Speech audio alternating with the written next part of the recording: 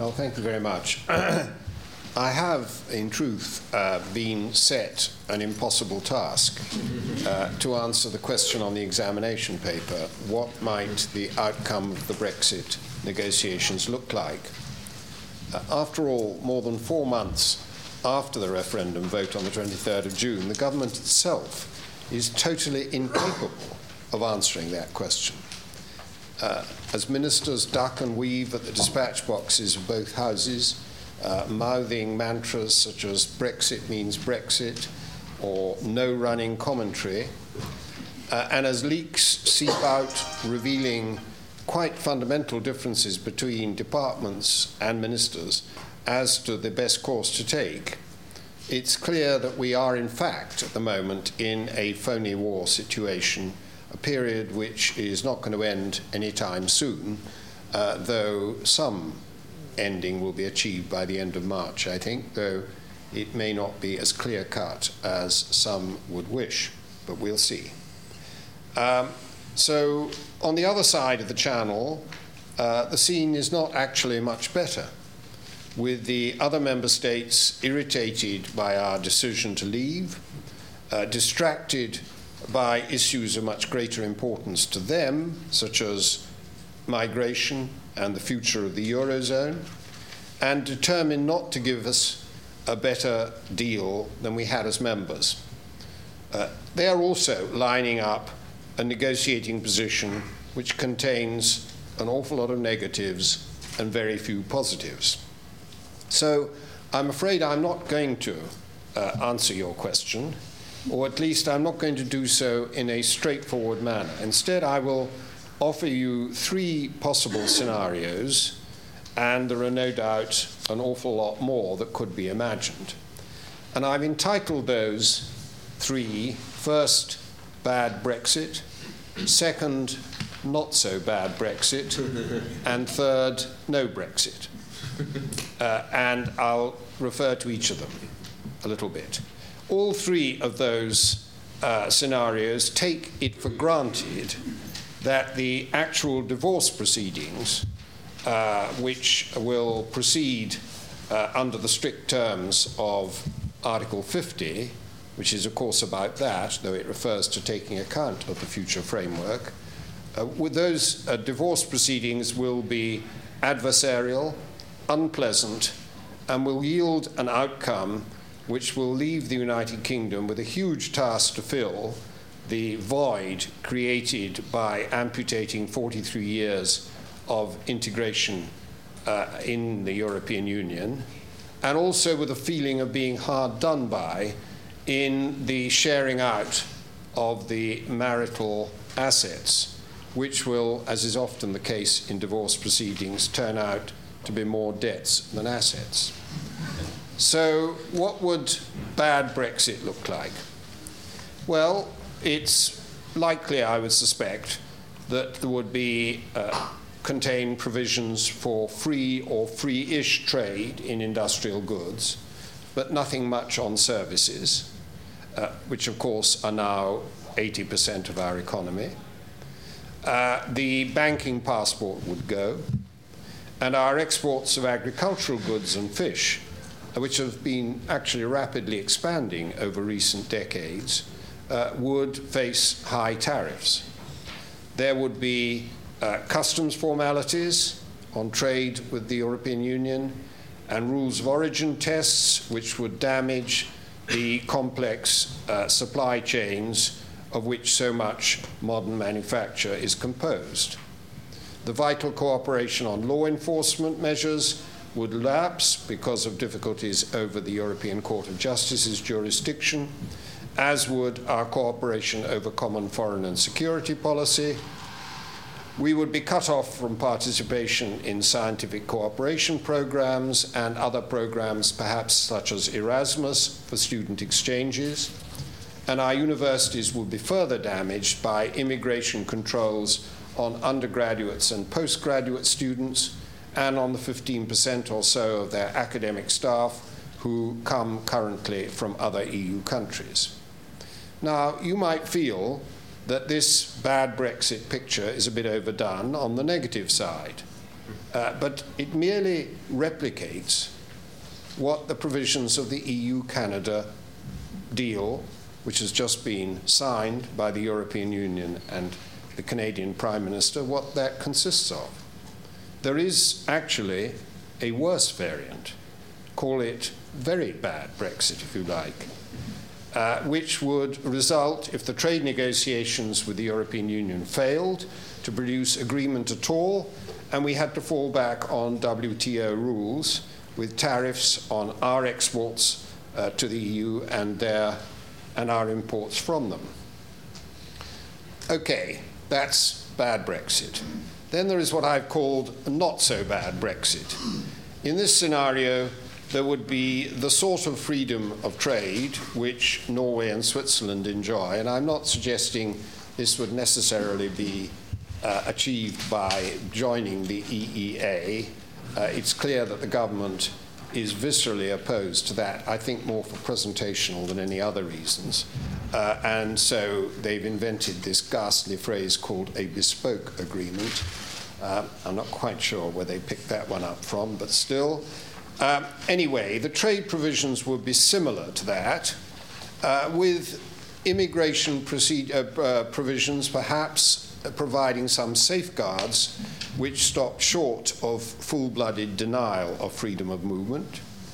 We would agree ways of staying in the Justice and Home Affairs cooperation against serious international crime, of continuing to work with the other EU member states on common foreign and security policy, and of running the scientific cooperation programs, which are called loosely the 2020 program, and beyond that, further cooperation in the scientific and innovation field. All that would certainly require a budgetary contribution, because we would no longer be contributing directly to the EU budget, but all those policies I've set out cost money. And there would be some kind of judicial machinery to deal with disputes, which, as Dominic Grieve said in his introductory remarks, is not new to us. We've signed any number of international treaties that provide for that sort of thing in different ways. Now, I need hardly point out that much of this not-so-bad Brexit scenario would be intensely unpalatable to many Brexiteers and would impose great strains on the present government. And then there is the no-Brexit scenario, which the government, because of the threat it would pose to its own internal cohesion, would wish us to believe simply doesn't exist, even as a remote possibility.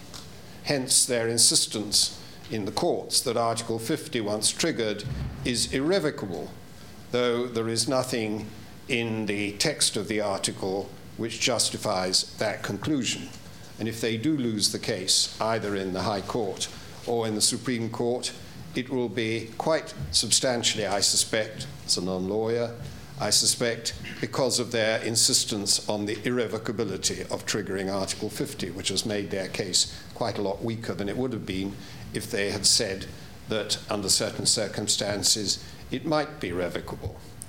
Anyway, that we will see. Now, I'm not suggesting for 1 minute that the no Brexit scenario is a likely one. I share the view that Dominic expressed, that there would be virtually no support in either House of Parliament for voting against a government motion if one is brought forward, and I agree with him that I think it is likely to, because the pressure on the government is very great not to just do it under the royal prerogative. I don't think there would be many votes against triggering, because I think most people do accept that the rationale of the vote on the 23rd of June is that we have to trigger Article 50 and test the matter. That there is no doubt. There is disagreement over whether the decision of the electorate on the 23rd of June is binding on a sovereign parliament, whatever the circumstances in the negotiations that take place. And I'll mention a little bit about that in a minute. But we're not, of course, talking about the decision that will be taken within the next 6 months. We're talking about a period of 2 or 2.5 years, could be even longer than that if it were decided at some stage to prolong the 2-year period provided for in Article 50, which is not to be excluded. And frankly, I've not got through the amount of my life I've spent in public service predicting what's going to happen in 2 or 2.5 years' time.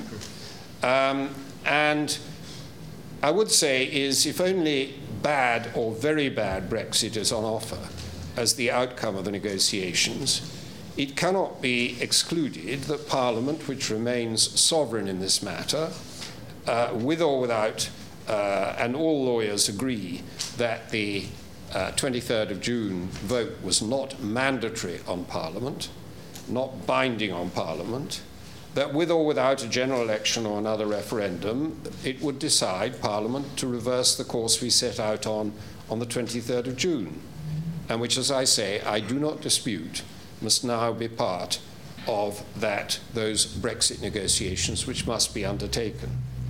Now, in marshalling these outcomes into those 3 alternative scenarios, I have, for the sake of brevity, had to leave out a lot. Most significantly, perhaps, a point that was referred to in the previous session, the impact of each of them on the unity of the United Kingdom itself. Now, clearly, the no Brexit scenario would present no major problems in that regard. Scotland and Northern Ireland having voted strongly in one case and not so strongly in another to remain in the EU, and Wales having voted very narrowly to leave.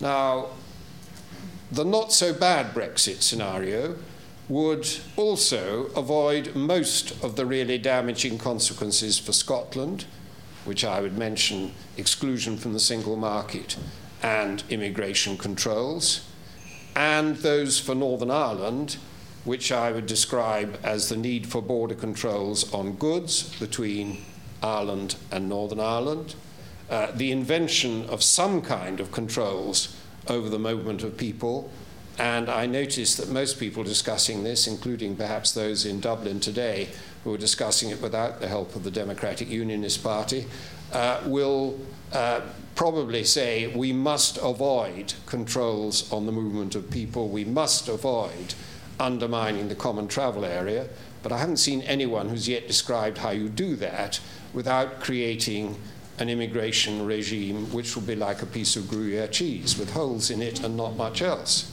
So we'll see, but there is a will to try to do that because of the consequences. And the other Northern Ireland negative consequence which would be avoided would be the loss of European law enforcement legislation, which has so successfully depoliticized things like extradition. So it's possible, but not certain, in the case of Scotland, that leaving the EU under that scenario, the not-so-bad one, would avoid triggering a constitutional crisis. But bad Brexit or very bad Brexit would, I think, pose serious risks, although quite different ones in the cases of Scotland, where you're talking about another independence referendum, and Northern Ireland, where you're talking about a backward step with negative consequences on the Good Friday Agreement, it would have that effect of doing precisely one of those things, putting the unity of the UK itself into play. So, as the Chinese say, we live in interesting times, and anyone who believed that everything was settled by the vote on the 23rd of June is going to be sadly disappointed.